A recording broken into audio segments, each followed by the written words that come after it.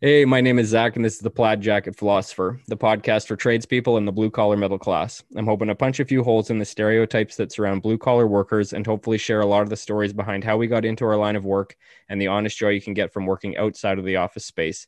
The plan is to mix in interviews as well as some solo stories from job sites, fatherhood, and personal experiences that led me to where I am today. Some will be funny, some will be personal, but hopefully any and all content here can help broaden what your opinion is of the blue collar middle class.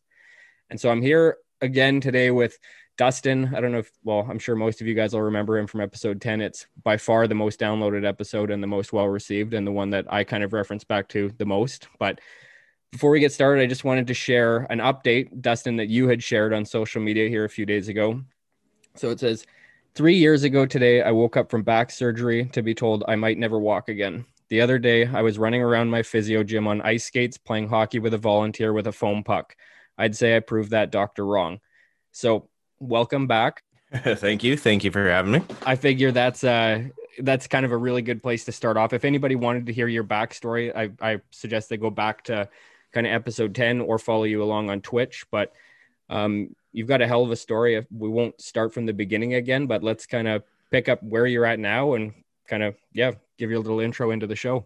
Yeah, absolutely. So, yesterday, February 14th, was the 3-year anniversary of my back surgery. So, usually, the last few years I've done like a big update, like a big, like, hey, this is where my life is at. And you know what? This year, just with everything that's gone on with COVID and everything, I was just short, sweet, things are going great. This is where I'm at. Um, but yeah, it's very surreal to think back that 3 years ago, I was confined to a wheelchair. And then now, me and my physio are trying to figure out when we're going to be able to schedule some ice time to try and actually skate on ice again for the first time in 3+ years now. Yeah, that's incredible. I mean, I know, again, we won't get into the whole backstory, but what you had said about basically playing in a hockey tournament or a hockey game 4 days before then going into surgery and waking up without the use of your legs, like that's got to be an amazing feeling. Even be playing like floor hockey with a foam puck again. Yeah. Yeah, it is amazing. And we've been working with the skates for about I'd say almost 3 months now. Mhm. Just before Christmas, we started working on the skates with skate guards. So just in the gym.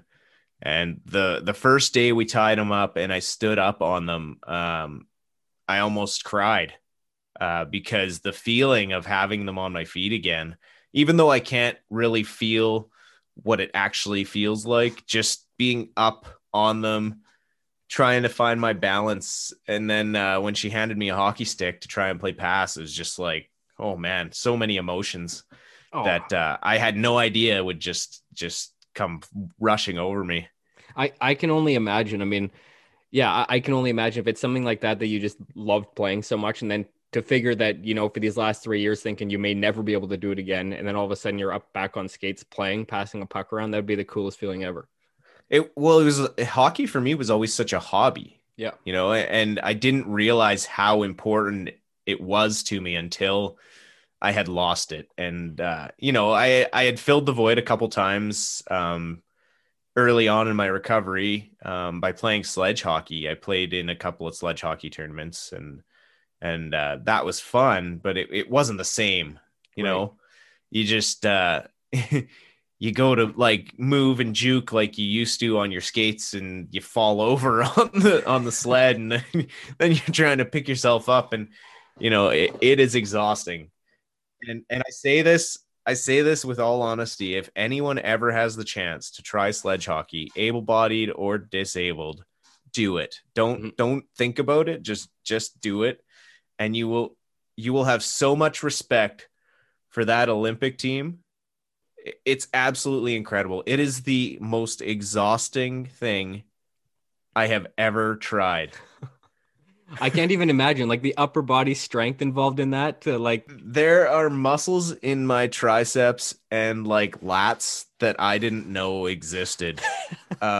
Your arms aren't designed to propel yourself in that manner. So when you're sitting still and you have to get going, it's just two little ice picks and you're just digging in and trying to move. Once you're moving, it's actually a lot of fun. It's great.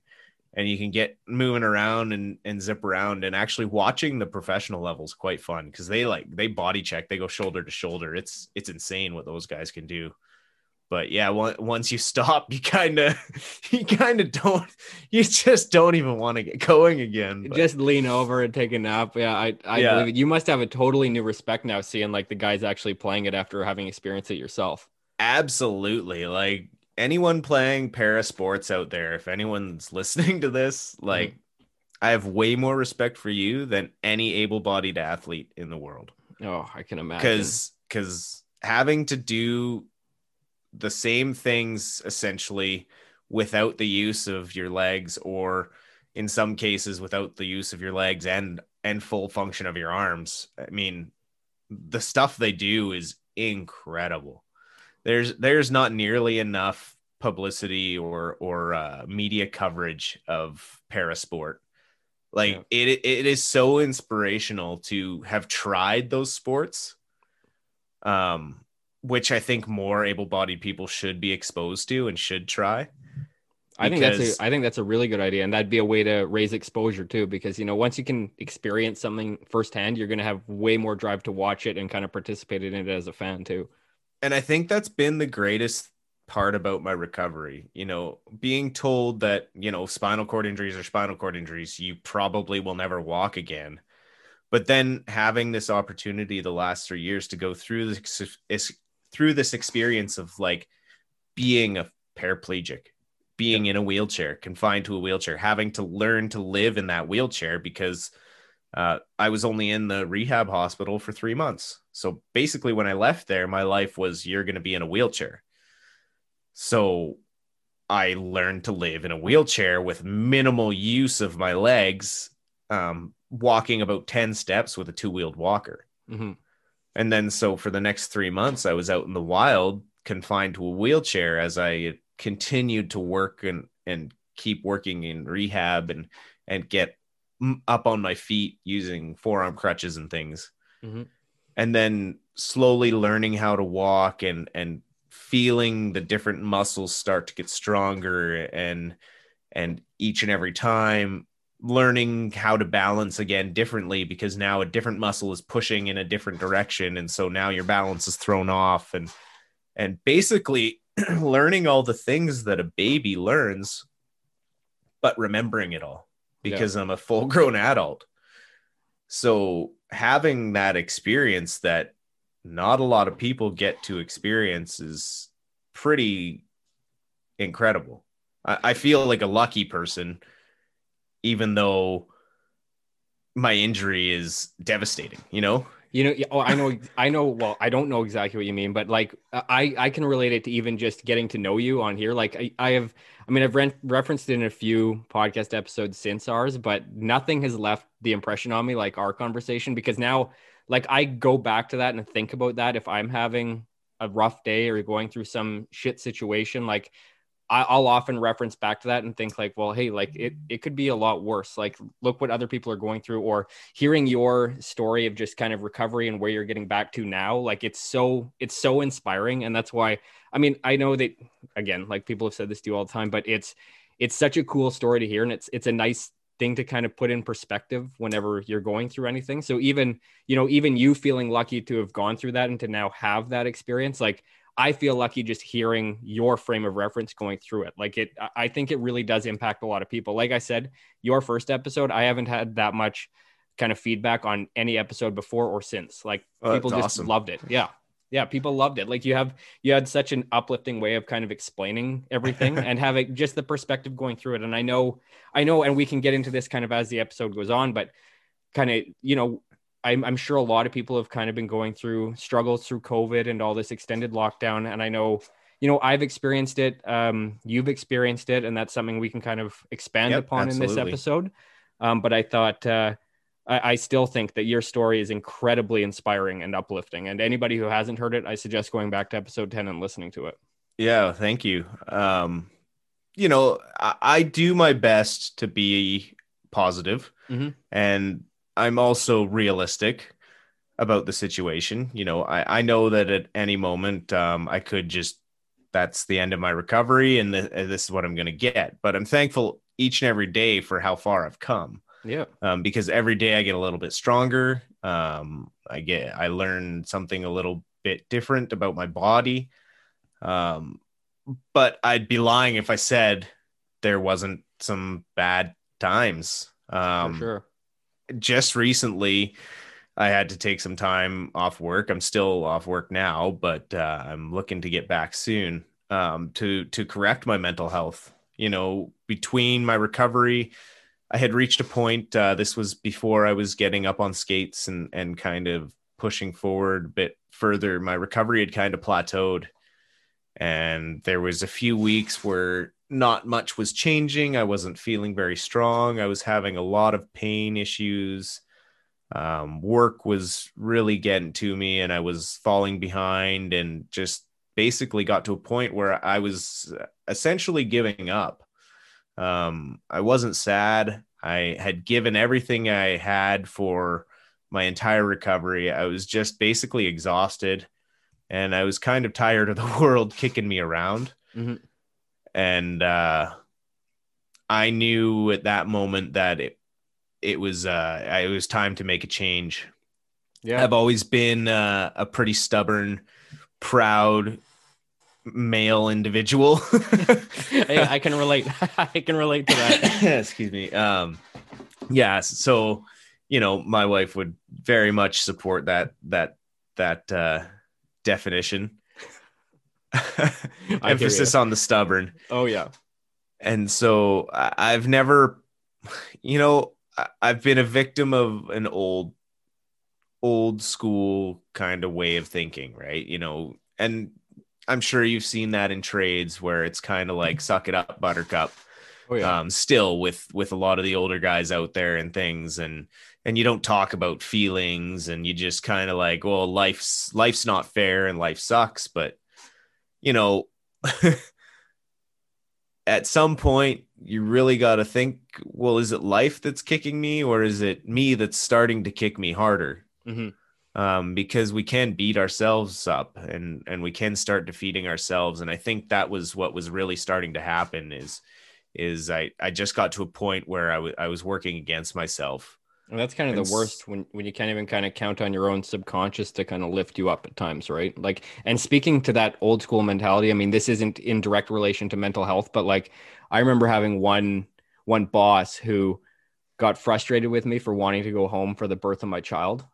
oh, Who was like, I wasn't there for any of my three kids' birth. I'm like, well, man, I'm not you. Like, yeah, I'm getting out of camp and I'm going to see my son be born. Like that. Sorry, there's no stop me. I'm leaving. yeah, Like, yeah, you're right. You're right about that old school mentality. I mean, it's you definitely run into it still nowadays. yeah. Absolutely, And those are difficult moments because you they are. don't mean anyone anything, any offense by it. Hmm.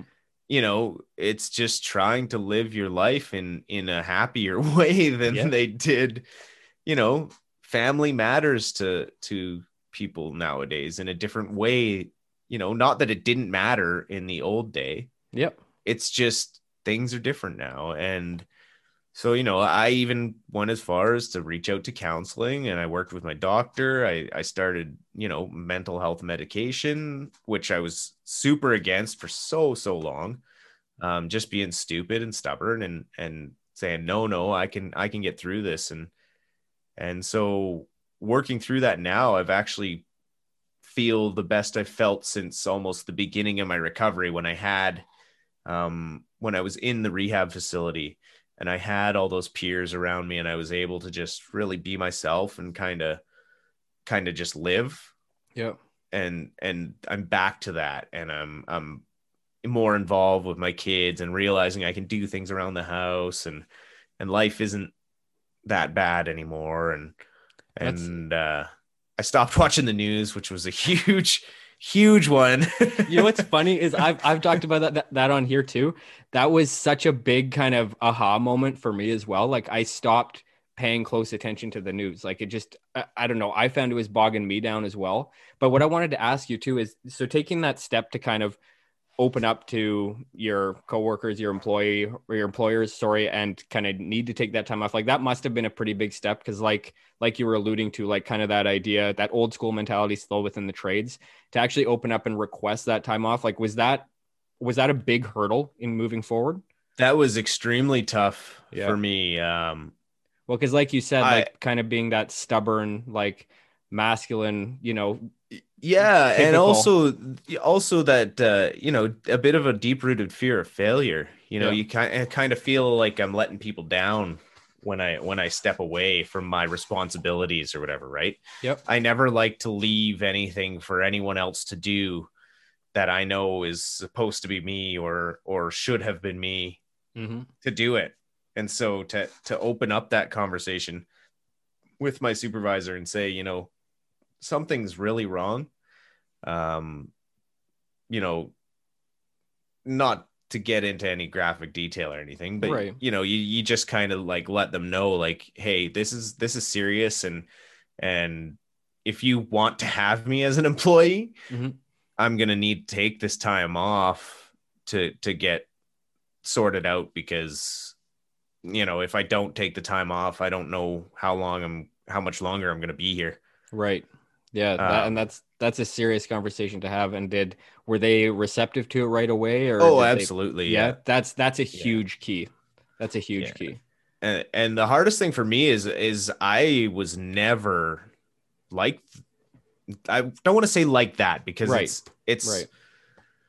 it's not a there's nothing wrong with mental health issues, right? Like No. it's just I believe that the change in my environment and the change in my health directly affected my mental health. Like it's part of my recovery, part of my disease.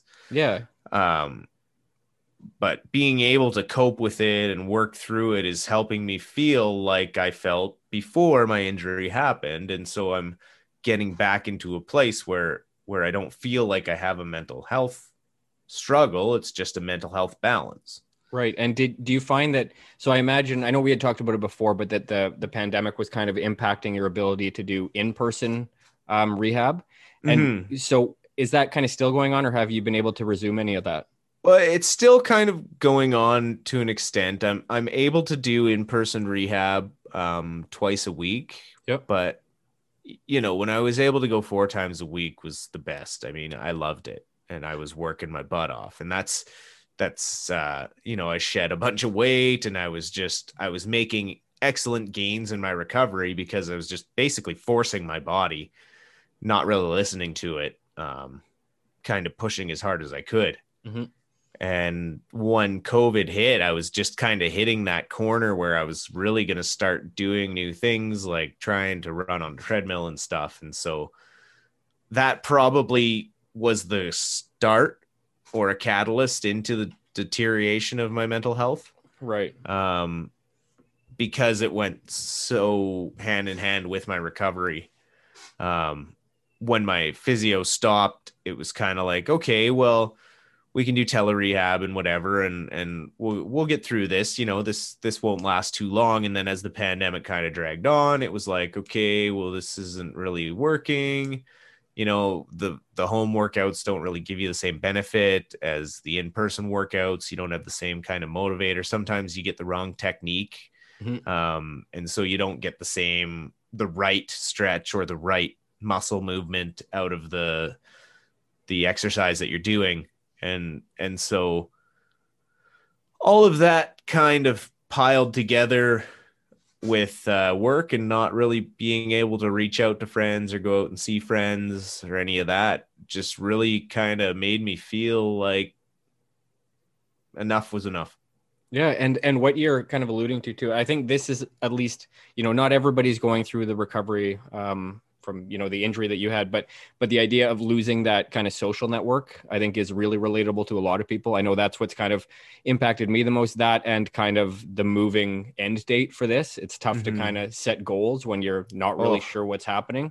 And I get the sense kind of from you too, that when you had that goal, that recovery kind of clearly ahead of you and within your grasp, like that kind of drives you forward a lot. I'm the same way. Like I have goals that I like to try to hit and try to reach and just give myself a point to orient towards.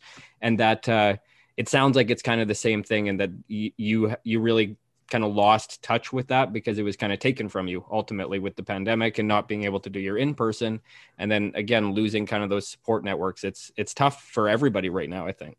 100%. And I've always had a little bit of OCD, and so I've always kind of had a plan.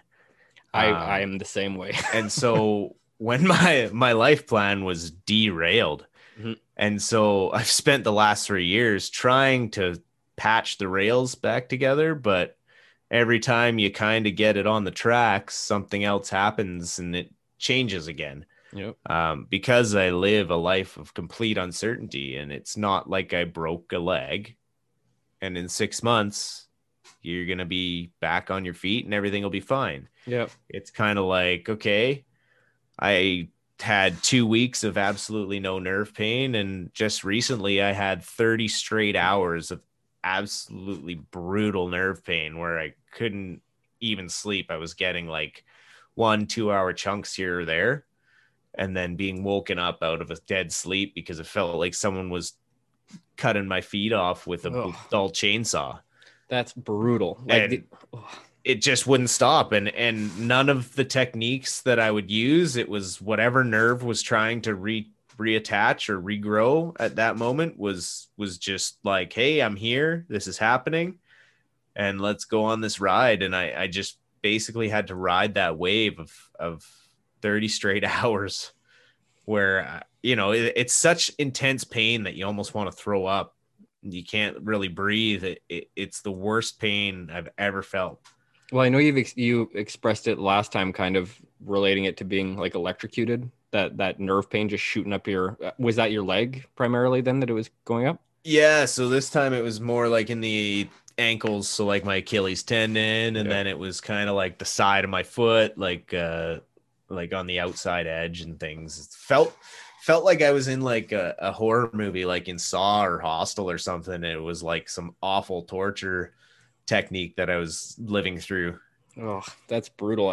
And when you can't see anything either, like I can't even imagine that feeling. The only thing that I could even half relate it to, and again, I don't know the feeling, was like, have you ever been woken up with a Charlie horse or like, that I remember just waking up when I was like 16 and screaming at like 2 a.m. because my whole leg locked up and I couldn't do anything. I was punching my leg trying to like loosen up the muscles. It's very similar, very similar. It's essentially the same wake up feeling, but the pain is a little more searing. I believe it. And then it comes, there's no warning for it, really. It hits out of absolute nowhere, and then it's just gone. And it's the most frustrating way to live. I was going to say that'd be infuriating to have like no real answer. Like it just comes and then goes whenever it wants to. Yeah. And now you can go a few weeks with not feeling any. You just get your regular kind of numbness and tingling. That's like your injury, whatever. Mm-hmm. But yeah. And then just it'll hit, and you don't know how long it's going to hit. You don't know how frequent it's going to hit. You don't know where it's going to rotate to. It's so bizarre. It is the most peculiar symptom of any injury or disease, and it is probably a lot of the cause of my mental issues. I'm not gonna lie. I can imagine just the unknown of like this may pop up at any time. That would drive me absolutely bananas. Yeah, it's like constantly looking over your shoulder for that little saw doll, it's it's Jigsaw like, comes wheeling around the corner. And what part of my leg is he going for today? Like, man, that's horrible. Do the doctors say like that's kind of expected, that's normal, or do they kind of give you any diagnosis on that? You get about 400 different answers about what nerve pain is and why it's happening. And, most people say it's a good thing. Some people say it's just because you're a paraplegic and that's what happens. And then other people say it's regrowth, and most of the people that describe the regrowth, it does make sense because I don't get it in the places that I used to get it. Okay. Like it stopped happening in like my hamstrings, which, oh man, when it used to happen in my hamstrings. Was that even worse? Yeah, it was Just that face alone. It's like, oh, I don't want to experience that ever. The first time I had the nerve pain, like regrowth pain in my hamstrings before they started working and waking up again, I literally wanted to die.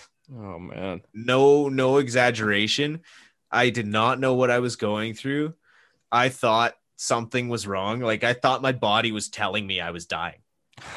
It was that excruciating. I'm like, what is happening? Like, is my body telling me like that's enough? Like, why are your eyes open? Just call it. It's done. You're done, buddy. Oh my God. But no, it's just nerves trying to reattach to the muscles and trying to sort stuff out and trying to relearn the signal to your brain that they used to know. And so while it does that, your brain cycles through every single thing it knows. But because it's not getting the signals that it learned previously, it just goes, hey, this sucks. Wake up. Here's about every pain signal I know, and I'm going to mash them all together like the worst 90s mashup you've ever heard. It's got to be what? The Friends and something else. I hate Friends, but that's man. It's like Friends with Marilyn Manson or something. Oh, there we go. That's something that I'm gonna try not to take for granted now when my legs don't feel like they want to detach from my body. That's gonna be that's a tough realization to make, but that's man, that's scary. So what helps you cope with all this stuff? Like obviously the insanity and just the unknowingness of when this could happen again. Like again, that would drive me nuts. And like you said, that's got to be adding to your kind of just this mental strain that you're going through. But what helps you cope with all this? It's trying to look forward to the future, trying to keep the positive mindset of, okay, this is regrowth pain. Yeah. And I try to focus on the fact that this is probably good pain and, no pain, no gain. If you get through it, it'll pass. The pain always goes away. And hopefully it means that something is going to work better tomorrow or in a week or two. Yeah. And so I just kind of focus on that and just keep breathing, meditate. I meditate because I took a relaxation class through the Abbotsford Hospital. So I try to focus on those exercises. I just, now that I'm kind of over the mental weakness that I was feeling a couple months ago, I just focus on my family and like, okay, I will get through this, and they are there to help me if I need them. And I have the support of everyone and they understand. I'm not letting anyone down when I feel this pain. Mm-hmm. And it took me a long time to get there. Yeah. Because, we try to plan things as a family, and then that morning comes and it's like, okay, let's go. And it's like, well, Dad's not coming. Mm-hmm. And that happens more often than not because it just, you never know. And like, I think I'm sure we both feel the same way, but I think that's an aspect that's often overlooked with being a husband or a father, is that it's amazing to kind of have those people relying on you and to try to be that role model or that support system for your family. But, that mental strain and emotional strain can be highlighted when you're going through anything wrong, and it gets amplified because you want to be there for your kids. You want to be there for your wife. And if you can't, like, I know just myself, if I'm going through anything where I'm feeling like I'm kind of out of touch or not really in tune with what the family's doing, and I'm just kind of stressed out or whatever, I'm in my own head. That can add to the weight that I'm feeling, because now I know that I'm not only out of it, but now I'm also, my family is feeling this and they're feeling that I'm out of it and I'm not there for them the way that I feel like I need to be.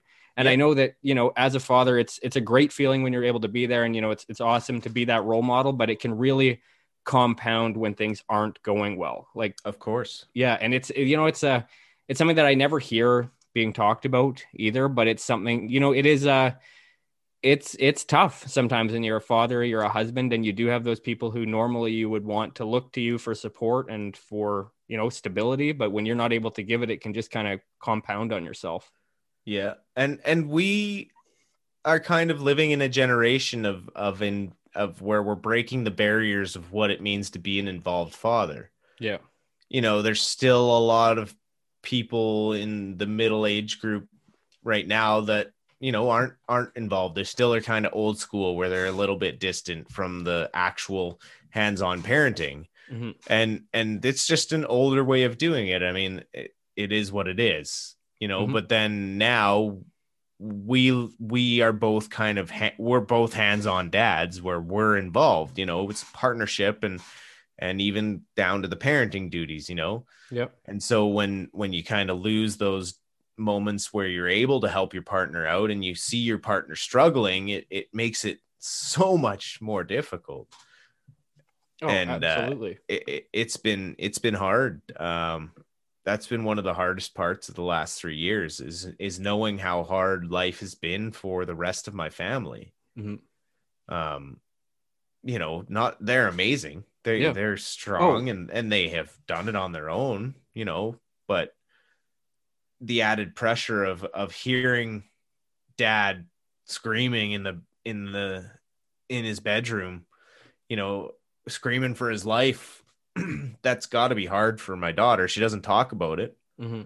but it's got to be hard for a 14-year-old daughter to hear her dad screaming in the most excruciating pain she's ever heard. Because I try my best to cover it up, but I mean, you just can't. Well, no, what you were explaining, I mean, that's pretty tough to keep quiet or keep under wraps. But I mean, I guess like, I've been trying to kind of just change even my perspective of like my past. And I just think about anything, I don't know about your family history either, but whenever you're going through anything tough like that, like whatever your daughter's going through, thinking about that, like it just kind of grows you as a person. Like she's going to get stronger and maybe more empathetic or whatever it is because of all of this. Like, it's amazing kind of, looking at like my siblings too, what they went through as kids and just how much stronger and how it kind of built them up over time and developed the people that they are today. Like, I think, it's really easy to get caught up as a dad in worrying about your kids. And I can completely relate to that. Like I'm worried about anything, how it may affect my kids' upbringing. Like it's a natural thing, like you said, of being kind of a hands-on and involved father. But it's, I can imagine kind of the mental strain on you when you're thinking about that. But I know it's just going to help build her up and develop the character that she's going to have. Yeah, and she's already turned, amazing Mm-hmm. young woman. So I'm super grateful for that. And that's the thing is this has strengthened our family. Yep. By exponential numbers. I Yep. mean, my daughter and I are super close, and my son and I are super, super close because we spend a ton of time together. That's got to be one bonus of kind of this stuff that's going on, is that Absolutely. you've Like got if so I much had time my with them. full-time job, I wouldn't have the relationship I have with my son, Yeah. and even with my daughter. Yeah. So there's tons of silver linings in the injury that helped me get through the darker days and the harder days. Just knowing all the things that I would have missed out on, or the things that I wouldn't be able to do had I just been focusing on my career and still pushing down that path of being on call and working all the overtime whenever it's offered, and doing the work grind. It's Just funny. like the old days. Yeah, it's funny that you mentioned that, because that's one thing that I've kind of been not struggling with lately, but it's been on my mind, right? Especially through this pandemic. Like I'm fortunate enough to still be working, maybe even more than before. Like for whatever reason, it's really busy, and it's been really busy for the past 9 months. But I am kind of thinking about that. Like I have friends who've been laid off for a while, or even just recently have had a couple months off, and I'm almost jealous of the time that they get to have with their family. And I'm trying to really make an effort to take a little bit of time off, because right now, like my mentality has always been, strike while the iron's hot. Like I don't know if work's going to dry up tomorrow, 2 months down the road. I have no idea. But at the same time, I'm trying to balance planning for the future and then trying to not stress out so much about it and just enjoy kind of this time right now, because it's weird. Like I'm kind of the same way as you. Like I need to have kind of that goal that I'm reaching towards. And again, like I said, with no kind of end date in line for this pandemic, like I'm kind of up in the air. Like I don't have that one point that I'm trying to orient to. So it's kind of frustrating, but I'm trying to over this next bit of time, take a little bit more time off work and try to enjoy this a little bit more, because like you said, like there's a lot of silver linings in here that I'm missing. And it's something that I'm going to try to focus more on nowadays. Yeah. And I think I've learned that spending time with your family isn't such a bad thing. No, you know? And when I was growing up, my dad worked a lot. Because he had to, I had 2 older sisters and he had mouths to feed. And so he worked, and that was basically it. He worked, and then on the weekends he took me to hockey, and that was kind of our relationship. Right. And we didn't really go on vacations or things of that nature. And so I knew when I became a father that I wanted to balance more family activity and things into my life. And so, that's what I was working towards, was taking that time off. And it was funny that I was working a lot the last year and a half up until my injury. I was on call. I was going in at 3 a.m. if a generator needed to be done, and working until, 6 a.m, and then going home, sleeping, and then going back and finishing my shift, and then being on call again the next night. And so I was kind of burning myself out, and it was almost like life was like, hey, no, this is not a good path that you're on. You're going to burn yourself out. And almost nature told me to slow down. And it would have been nicer if they were a little bit kinder in their messaging for you. Well, it would have been nice if they were like, hey, just, take a week off or something, but just a little nudge rather than taking your legs out. Not a nudge instead of a push off a cliff or something. Exactly. But it's funny because I wouldn't trade the last 3 years for anything. Yeah. That's as crazy as it is. I'm so thankful that it happened, because it slowed me down and it allowed me to refocus my priorities and really take stock of what I was doing with my life and who I was focused on and who I was doing it for, and what I was doing to myself and to my relationship with my kids and wife. I was probably in poor physical health, realistically, overweight, not really focused on getting healthy. I was smoking cigarettes and just living that trade lifestyle. Yep. And then, out of nowhere, this hits. I quit smoking the day I went in. I quit drinking for the most part. Up until just recently, I'll have like 1 beer once a month now. If that, maybe once every 3 months, I might have a drink. Yep. I just have no desire to drink anymore. I was going to say, I haven't either. I got into the edibles a little bit more, like that I enjoy. Well, with being a spinal cord injury, cannabis is my best friend. Yeah, I believe it. With the nerve pain, it's one of the quickest deliveries of pain relief you can get. And it's the most natural medicine in the world, in my opinion. Yep. I know there's a lot of people against it. I know there's a lot of people for it. I know it's a very divisive subject, but I can't do anything but praise it. It saved me from being on chemical medication for the last 3 years, up until recently when I started using the antidepressants for my mental health. But other than that, for the pain and that, it's been, without it, I don't know what I would have done. Yeah. Well, I probably would have been on opioids, to be honest, because they would have been like, here's morphine to make you not feel pain. And that's just where it would have gone. Yeah, well, thank God for weed then, because yeah, like the opioid epidemic is just insane. And yeah, I hear it. Like I know what you mean about it being divisive, but I think those kind of voices against it are getting pretty beat down nowadays. Like there's just so many positives from it, and I think just people are becoming more awake to it. Yeah. Well, and I try not to rah, right? Like I just No. try to point people in the right direction to maybe try and educate themselves a little better if I feel like they're kind of not really knowing the actual facts behind cannabis and what the benefits are and why it became illegal in the first place. Oh over yeah. racism and things. Yep. Them jazzies in them clubs Oh, I smoking their know. reefer. I know. If white people smoked cannabis in the early 1900s, it would have been legal just like cigarettes and alcohol, and so it's just let's call a spade a spade. Yeah. So, you're absolutely right. And I always actually the best documentary I've still seen to this day is called The Grass is Greener on Netflix. Oh, I haven't seen that one. That one came out on 4/20. I don't know if it's last year or the year before. That's great marketing.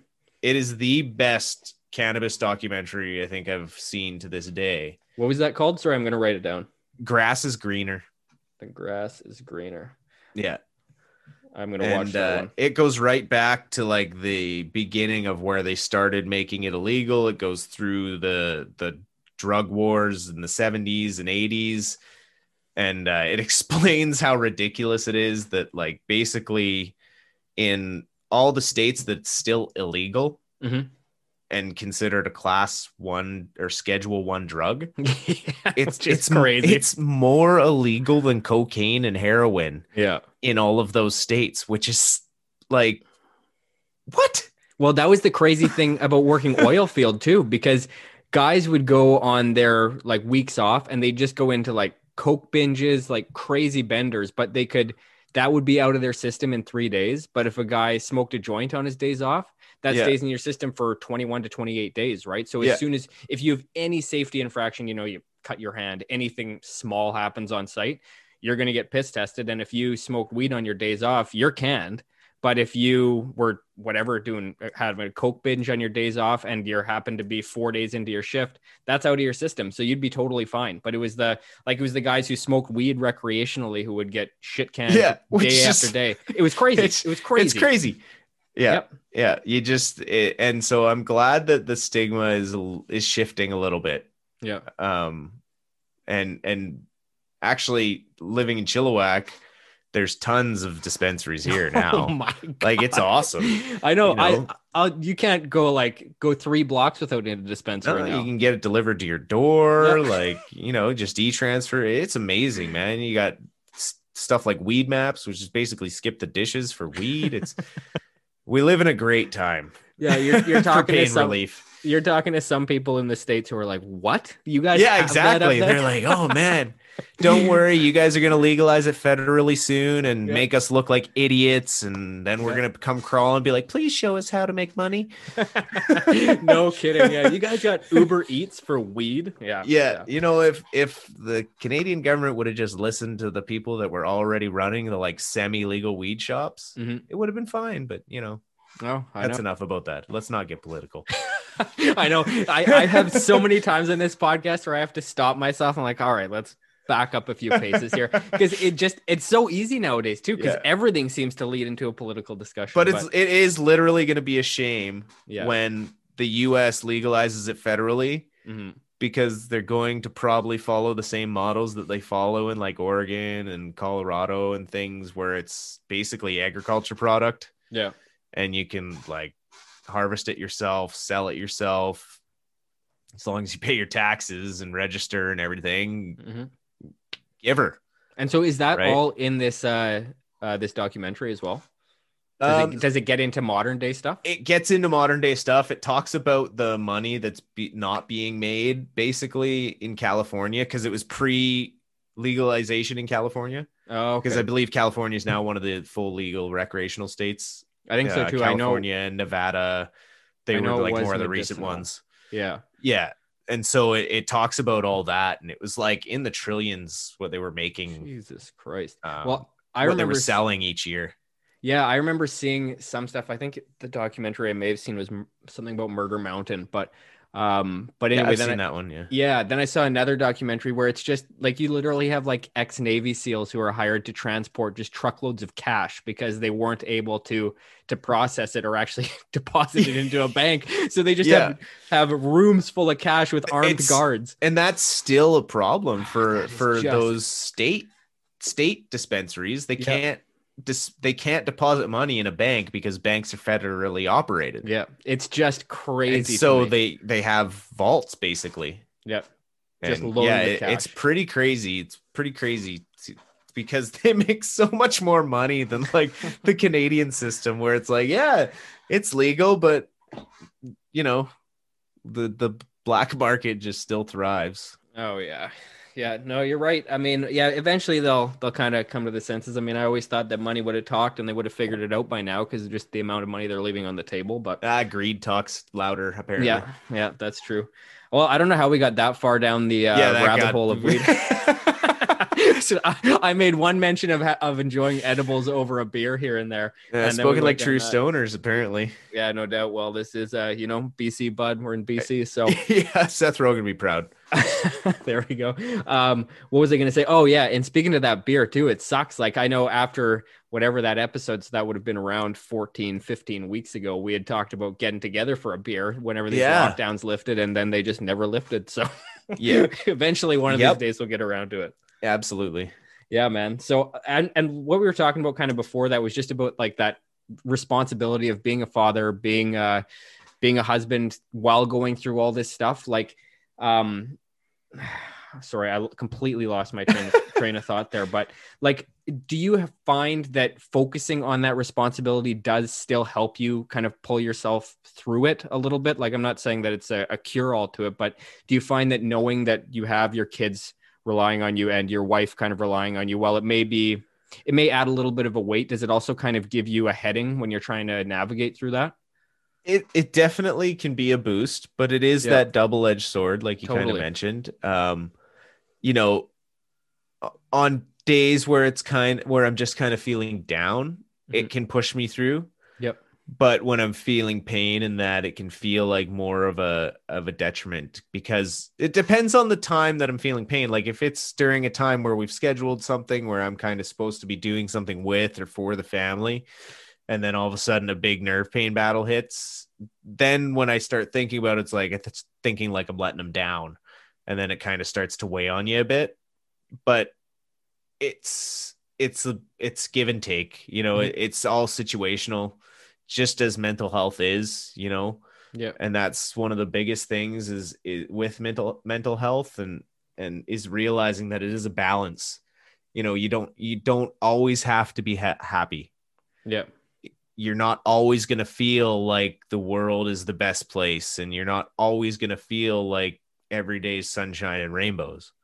Yeah, and I mean, I've heard it. I have a friend who kind of has a mental health podcast as well, but he kind of says that one of the big things to kind of remember is that it's okay to not feel okay all the time. Yeah. And I think that's really applicable. Like I said, especially nowadays when everybody's got this kind of added stress and with the lockdowns going on and everything, like I think it's a really common feeling, and it's not something that you should kind of be ashamed of bringing up or anything. Like it's not every day is, unicorns and rainbows, like you were saying. It's, it is what it is, but we got to kind of take it as it comes. And I'm happy to hear that the antidepressants have really helped smooth that out for you. Quick edit. I'm talking about the podcast. Hey, Mark. Yeah, they have. And, I was skeptical at first, and I really didn't know if it was what was helping or if the time off work was what was helping. But, as I noticed a bit of a change in my mental state where I started to feel a little foggy and didn't quite feel myself. And then it started to kind of shift into like, okay, I feel a little better and a little more energy each and every day. And then I slowly just started doing dishes again like I used to, and just started tidying up and doing things I would normally do before, where I had kind of stopped doing those things, where I would look at them and I just kind of like go hide in bed and just didn't feel like pushing myself to do anything. because I wasn't getting any stronger and I wasn't getting any better. And I was just frustrated that how tired I would get just tidying something up. And so noticing those little shifts and changes, I did realize that, yeah, the medication is helping, and also the work with counseling, and the more you talk about it and kind of get it out there and vocalize those inner feelings, it really does help, saying it out loud. Because you don't always know what's going on in that crazy hurricane swirl in your brain. But once you start kind of talking about it, you kind of weed out the root of the problem, and it allows you to heal more. And you find that, like, okay, for me, it was a lot of just, I felt I wasn't going to be there for my family in the capacity that I wanted to be. And that was a lot of the catalyst of my mental health deterioration. And that is a huge stress. Like I can imagine that again, like as a father, as a husband, like that's, like we were talking about, like it is a double-edged sword, but there, if you feel like you can't fulfill those responsibilities and those duties, like I can't imagine the weight that would add to me. Like anytime that I think I talked about it on the Christmas episode, but like I remember going through one period where, we were just, whatever, we spent a little bit too much. Like we had a bit of debt over our head. Like it was just, it was really stressful, and I was trying to figure out how to kind of crunch the numbers, get everything to work out well. And, but I felt like I had let them down. Like it was like, I didn't know how we were going to pull through this. I didn't know what I was going to do.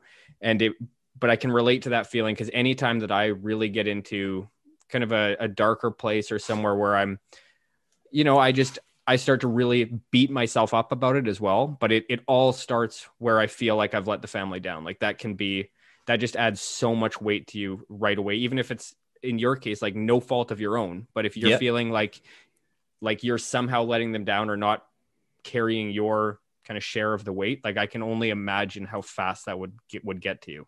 Yeah. And it was difficult, but working through that and realizing, I'm still here for them, even if my daughter just needs to talk, I don't need to be standing for that. I can be sitting, I can be relaxing, little things like that. My son can just come and play. We can lay on the bed and he can jump around and jump on top of dad and whatever, and laugh and have a good time. And there's ways to around a bad day. If I don't have the energy, there's ways. Now I'm kind of teaching my son now slowly how to play video games, because he wanted to learn how to play Super Mario, because he's almost 4 years old now. So I have the Super Nintendo Classic that came out, where it has all the games pre-programmed on. Oh yeah, the one that comes preloaded. Yeah, so he's playing Super Mario World and Mario Kart, and he's crashing into walls, and he runs and falls into the pit right away and goes, "Oh no, he died," and laughs and has a great time. Or he'll just jump up and down in one spot and just giggling away, and just pure laughter. And, he doesn't care what we're doing. He just wants to spend time with dad, and he's just having a great time. And so those moments really now help me keep going with the mental health and stay strong with it. And so I've never been one to like talk about that sort of stuff. Totally. And I'm still learning how to talk about mental health and the struggles that I've gone through, and how to kind of vocalize it. Well, and growing up in the trades, I mean, that's not something you're ever accustomed to, or, there's no crash course through that when you're in trades. Oh, we won't say the words that you would get told if you brought up your feelings at work. No, those words have all been canceled long ago. Yeah. Oh yeah. No. Yeah. Your podcast wouldn't last a day. No. Oh man. It's so true though. I mean, it's just not something that comes up ever. I completely hear you. Like I said, like I've said it before, but kind of when I was working out of town, once you get into that third week, when people really start to kind of lean on each other, because again, you've been away from home for 21 days, whatever it is, that's the only time I've ever experienced it where people will really start to open up, because you got nobody else to talk to and everybody's going through the same situation. But it's pretty rare among the world of trades. Yeah. Oh, and if you're just the Monday to Friday guy working in trades, like local, No dice. No nope. dice. No. No, I hear you. That's awesome. With it's something that I try to keep in mind too with my kids is just that a lot of times you don't have to even do anything. Like they love it if you read a book or if you lay down and they use you as a trampoline. Like that's my 2 and 4 year olds favorite Yeah. kid. Like it hurts the hell like it hurts my back, but they Yeah. love using me as a trampoline, and I'm gonna be there for them. So it's yeah, it's something to keep in mind that all you have to do is really spend time with them. There isn't anything, you don't have to be taking them on vacations or taking them to whatever, in our case, Castle Fun Park or anything anytime. It's just about spending time with them. There's a lot we can learn from the innocence of Oh yeah. children. Oh yeah. You know, a lot of we don't watch them enough. We don't watch them the right way. Mm-hmm. Like we think we're supposed to be teaching them, and really we've lost touch with so many things. You Mm-hmm. know, I don't like to say that society is broken. But it's definitely out of touch. Yeah. Recently we were dealing with some issues with our 14-year-old, and the dating scene and stuff is just so more advanced at that age than it was when I was in high school. You I'm know, so happy. I'm so happy I have relationships at sons. relationships at 14 are basically what relationships were at 17, 18 when we were younger. That And it's terrifies me. very strange. She's like basically what I was when I was like 13 years old. 10-year-olds are doing and feeling, and it's like it blows my mind that the innocence of children is being lost so young now. Mm-hmm. And it breaks my heart. Mm-hmm. We had a awesome conversation with our daughter, but it was heartbreaking, Yeah. Well, that that we had to have it. that's amazing that you guys at least have those open lines of communication. Like I know as a kid myself, like I wasn't open to my parents about anything that I was going through like the beginning of the dating No, stage. different world. Exactly, totally. But we're like me and my wife are really trying to keep that in mind with our 9 year old who's going to be 10 here soon. But because even him, like already there's stuff that we'll talk about. We're like, well, we never dealt with this at this age, but we're dealing with it with our son at 9. And you're right, it's a different world. Kids are growing up way faster than I think we used to, and you're right, it's sad, and Yeah. it's definitely an adjustment. But we're trying to kind of focus on keeping those lines of communication open because I think there's that's all you can really do. Yeah. And make sure you have the proper tools and parental controls on things. Yeah. We learned the hard way once Oh no. that Oh, trust only goes so far, so no. Right.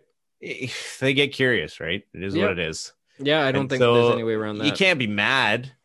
It's just the world is different. The internet has changed things. Having access at a much younger age to information, and also with a lot of both parents working full time, less supervision, Mm-hmm. more need to seek information yourself has kind of caused that accelerated growth, I guess. Especially if there's younger kids in the house where, if you're 12, you're babysitting. Yep. So it's sad that it's come to that. And I hope that it finds a way to kind of balance itself out and repair a little bit. But, I don't know how to wrap up this thought. I lost my train of thought this time. It was you last time. It was me last time. No, you know what? I completely agree. I mean, what you were saying about kind of, if you have a 12-year-old kid and you've got younger siblings in the house, it's trying to balance. Cause I know with my sons, like I've always said this, but we just want to raise like competent and kind of fulfilled kids. Like we want them to be able to go out into the world and they're formidable. They can kind of handle themselves. They can take care of themselves. That's my ultimate goal as a parent. But you're right. It's trying to strike that balance between instilling kind of responsibility and then maintaining just that childhood innocence a little bit, trying to allow them to enjoy their childhood. Like, Yeah. we have chores that our son's been doing probably since he was 7, like, and they increase every year, but Yep. but sometimes like he forgets to do them, or, he makes a mess or does something, against the rules. And like we have to kind of stop ourselves and remind ourselves like, hey, he's 9, like like, but he's the oldest in our family. So, and it's kind of frustrating because I was the oldest of my siblings, and we went through a divorce really young. So I had to shoulder, or at least I felt like I had to shoulder, and I ended up shouldering a lot of responsibility for my siblings. Yep. So it's tough to kind of, for me personally, it's tough to break that off and try not to push that responsibility on my son now, because that was my life experience. Like I think, if you're the oldest sibling, you have to be there for your brothers, like 24/7. Like that's your job. You have to be there. They're your responsibility to look after them. And it's tricky to kind of cut that off, because it's something that's how I grew up. And so I have nothing else to really pull on from personal experience. But my wife does a good job of kind of keeping that in check, or reminding me like, hey, he's a kid, like back off on the responsibility a little bit. And it's good. Like I mean, you praise your wife all the time, especially through this last 3 years, how much closer you guys have grown.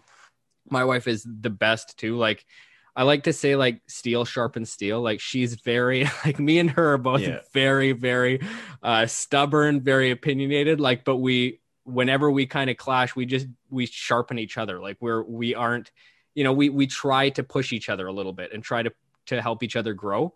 And so I really appreciate that. That's kind of the voice I need. I need somebody who like will contend against any ideas that I have. And I love it. Like she's the best. I can't imagine going through life without her, especially through, parenting, and especially through this pandemic. Like if I didn't have her, I don't know who I'd be leaning on, because I can't talk to friends really. Family's a little bit cut off right now. So it's, it's been a weird time, but like you, like I'm leaning more into my wife and my family, and I couldn't be more grateful for them. Oh, it's awesome when you find a good partner. Yeah. Yeah. And like, I'm sure you can like understand this too, but it's, like we've all had different relationships somewhere, like, one side will walk all over the other and vice versa, blah, blah, blah. But I just need somebody who is going to tell me the way it is. And you help build each other up. Like, it's not, like I can't explain it better than steel sharpens steel. I like somebody who will actually kind of argue with me, push back a little bit, and we try to build each other up that way. Oh yeah. Yeah, no, it's my wife definitely likes to argue with me. Yeah, same. But I love it. I love it. Yeah, no, it's a good challenge. I like to win. I like to say I told you so. It's one of my favorite things. yeah. My wife hates it. She absolutely hates it, but my wife, I love it. My wife loves it. Well, when she gets to say it anyway, like, and it's so funny because we'll compete. Like, she likes a lot of the real, like the true crime docuseries and everything on Netflix. Like we just watched those are my favorite. Oh, did you watch the one on the Cecil Hotel with not yet. I'm saving that one. Watch that one. It's incredible. But it's so funny because she gets so into them, and she'll have like her whole theory built by like episode 2 or halfway through the series. And then like she'll make me build a theory just so that we can go head to head to see who's right.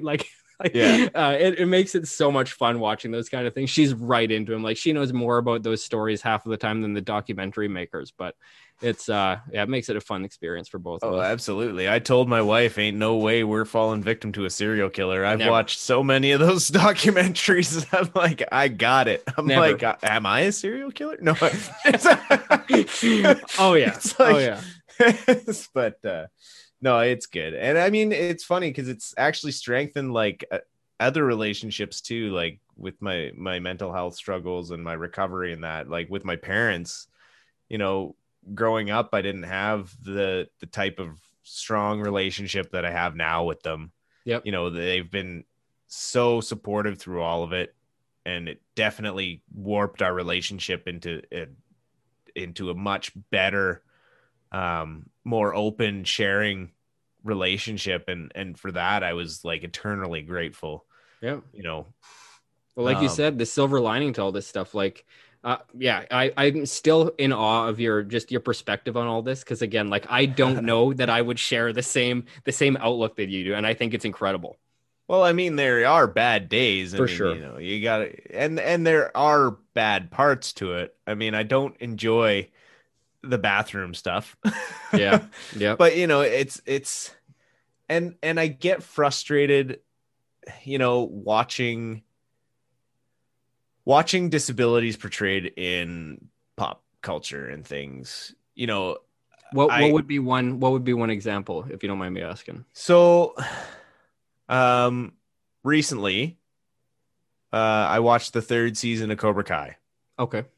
and I don't know how many people watch it out there, but and spoiler alert, but one of the characters ends up injuring his back severely, and essentially they play it as if he's become paralyzed from the waist down, and then miraculously recovers and competes in a karate tournament, and it totally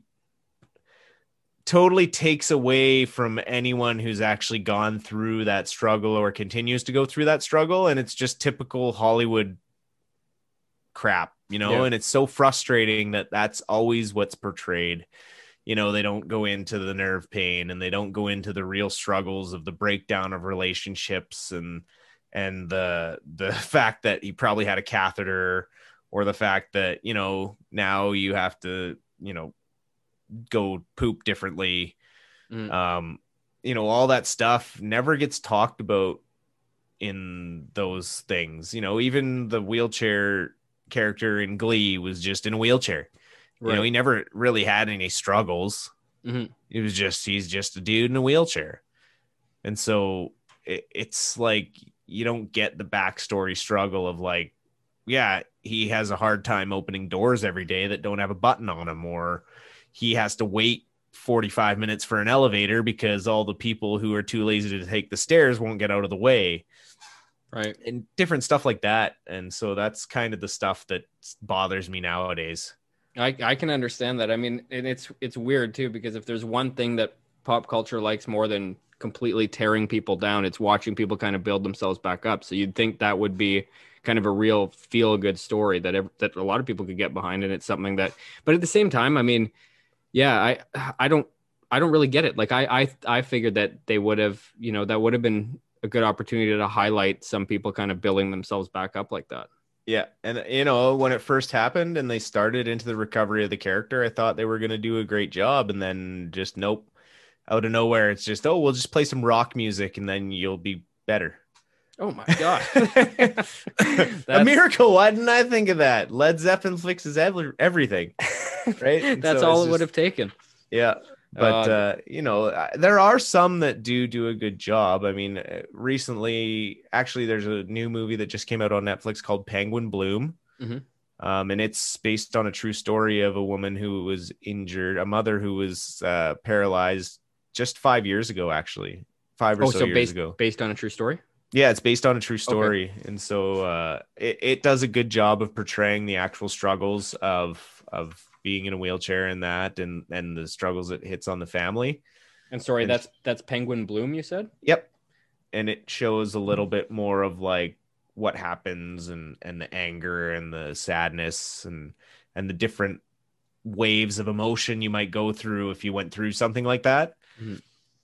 And then one of the best documentaries I've ever seen, and it actually is pretty similar to my story. Very different injuries, but the recovery of the first year followed very similar patterns to mine. Okay. It's called Any One of Us. Any One of Us. Yeah, and it's a documentary that was done by HBO Sports. Okay. And it's based on a downhill mountain biker. His name's Paul Bazagodia. Okay. And he was injured in a Red Bull downhill race, and he was paralyzed from the waist down. And it covers his recovery, first year recovery, basically. I think maybe a little more of his first year. And yeah, it's a great documentary, but even it leaves out a lot of the stuff where it comes into the nerve pain and things and that. And so I try to kind of point people in the direction of those more informational pieces, because then people get a better idea of like what it's actually like. Because you don't get it in school, and you won't get it unless you seek it. And because I was one of those people.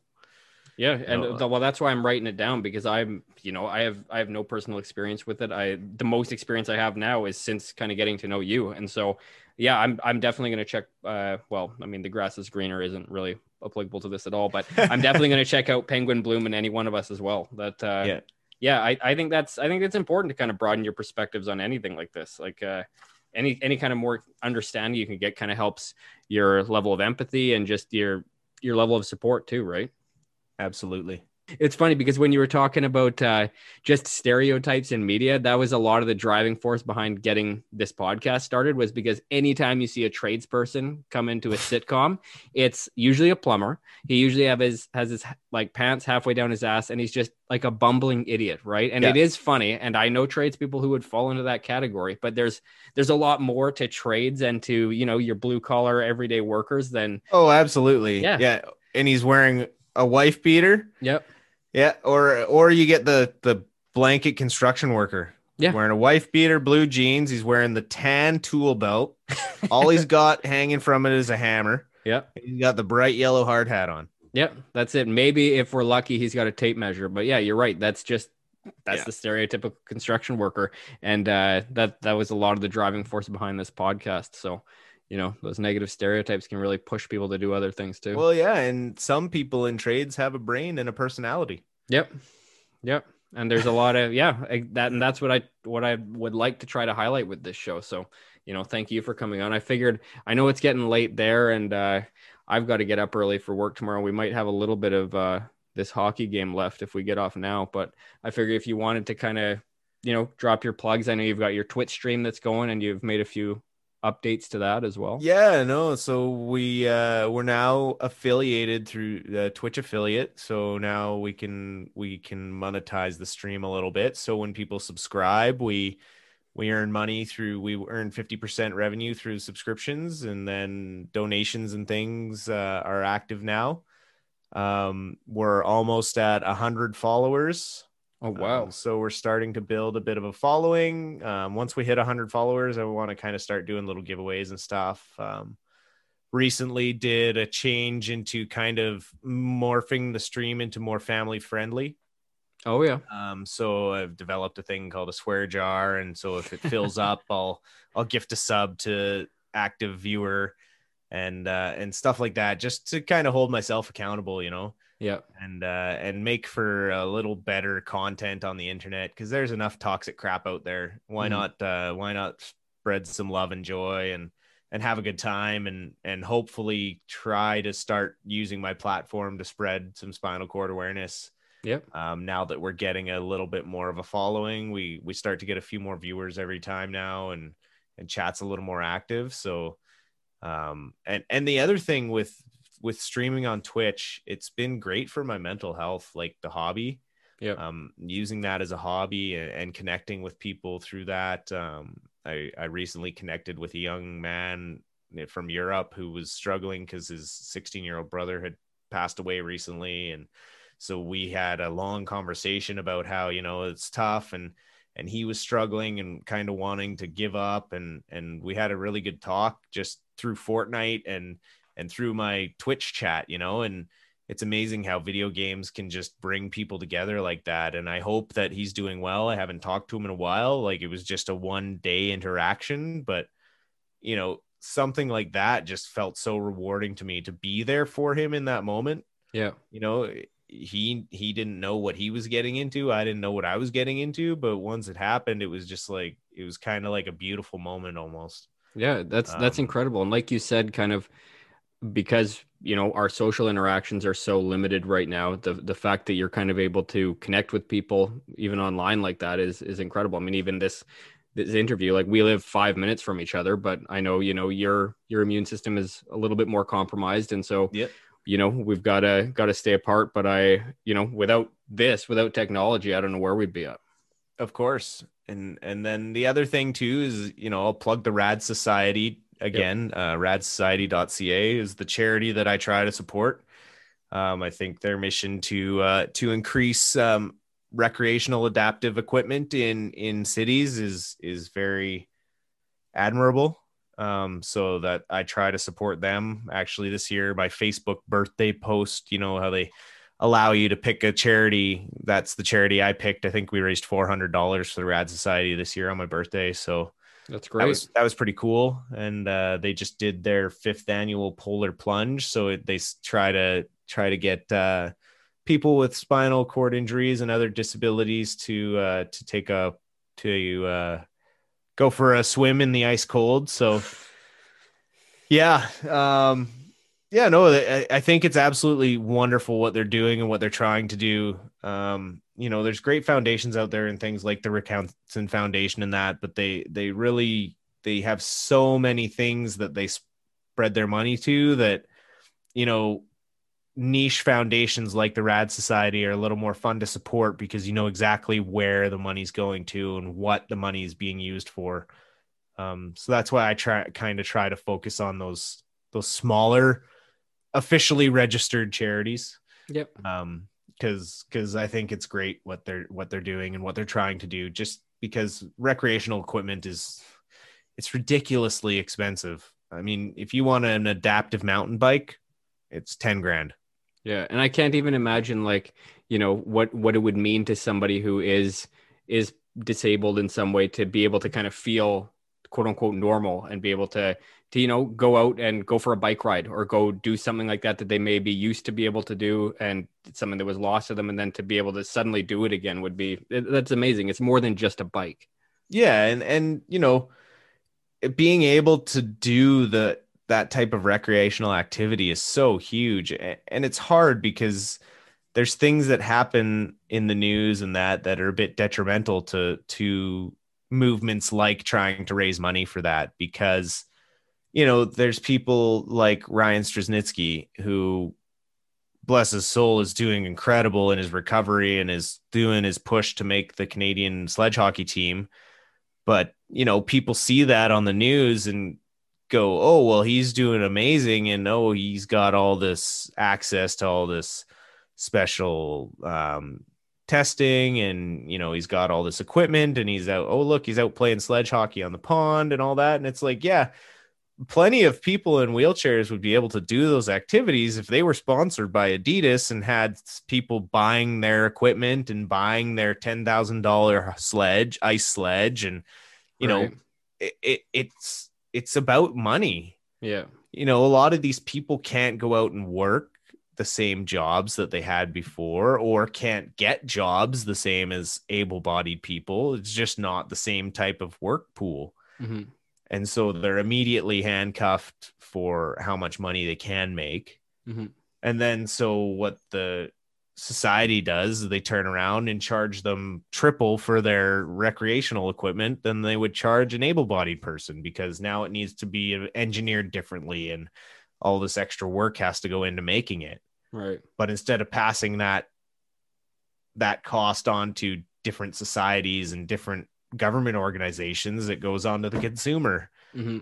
And the consumer's already screwed over. So it's like, they get hit twice right at the start, and it's just, it's sad and it's shameful and it needs to change. Yeah. Well, that's awesome that there are, charities like the Rad Society, and that they're kind of getting a bit of momentum. And yeah, hopefully you can kind of push more there with your Twitch channel and with this podcast too. Like I'm all for that. I think that's a great charity and a great cause. Yeah. And there's a command for the podcast in my Twitch stream. So I just hit !pod in the chat and it pops up with the link. So it sends everyone right to this podcast. So we support the pod. And oh, thank you. Yeah, I try to mention your Twitch stream too. I with the kids, I think I've tuned in once briefly, and then one of our kids had a shit explosion. I had to go change a diaper again. But you know how it is. Yeah, absolutely. How it is. Right up the back, and just like, oh my goodness. How'd you get in your hair? I know, our 11-month-old just started crawling, so we're really in for it now. It's all the baby gates are back up on the stairs, and oh well, this is our last one. I made sure of that surgically. There you go. We're good. Awesome, man. All right. Well, once again, what's your Twitch stream? All right. Well, yeah, if anyone wants to drop by and have a chat, you can catch me playing video games or goofing off on Twitch at Dustin_N_Bustin. You can usually just you can usually just search Dustin and Bustin. You'll find my stream page. Awesome. I'm the guy sitting in the wheelchair.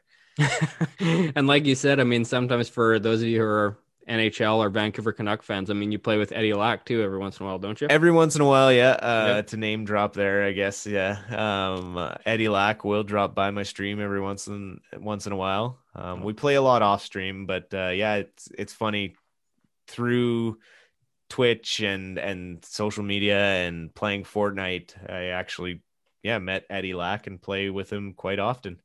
He's kind of like a buddy now, which is kind of crazy to think. that's super cool. And for any of you Americans or people who aren't familiar, that's an ex-NHL goalie and, Vancouver Canucks, Carolina Hurricanes, Calgary Flames, a whole gambit of teams, but primarily on the Canucks. So, yeah, thanks so much, Dustin, for coming on. And Well, thanks for having me again. It was a pleasure, just like the last time. Hey, and we'll do this again, I'm sure. I hope that your Twitch stream can grow and yeah, and just continued success in the future. You as well. I love the pod and I look forward to it every week, and I appreciate you having me on again. Awesome. Have a good one, man. You as well. All right, everyone. That's it for today. I hope you found some value in this week's episode. If you did and are interested in more content like this, please rate, comment, subscribe, and recommend the podcast to a friend. I really appreciate all the feedback you've given me to this point and look forward to hearing from you again. As always, the podcast page is The Plaid Jacket Philosopher on Facebook and at Plaid Jacket Philosopher on Instagram. That concludes this week's episode. Thank you so much for the continued support, and especially those of you who reach out weekly with comments on each episode. Have a great week, and I'll talk to y'all again soon.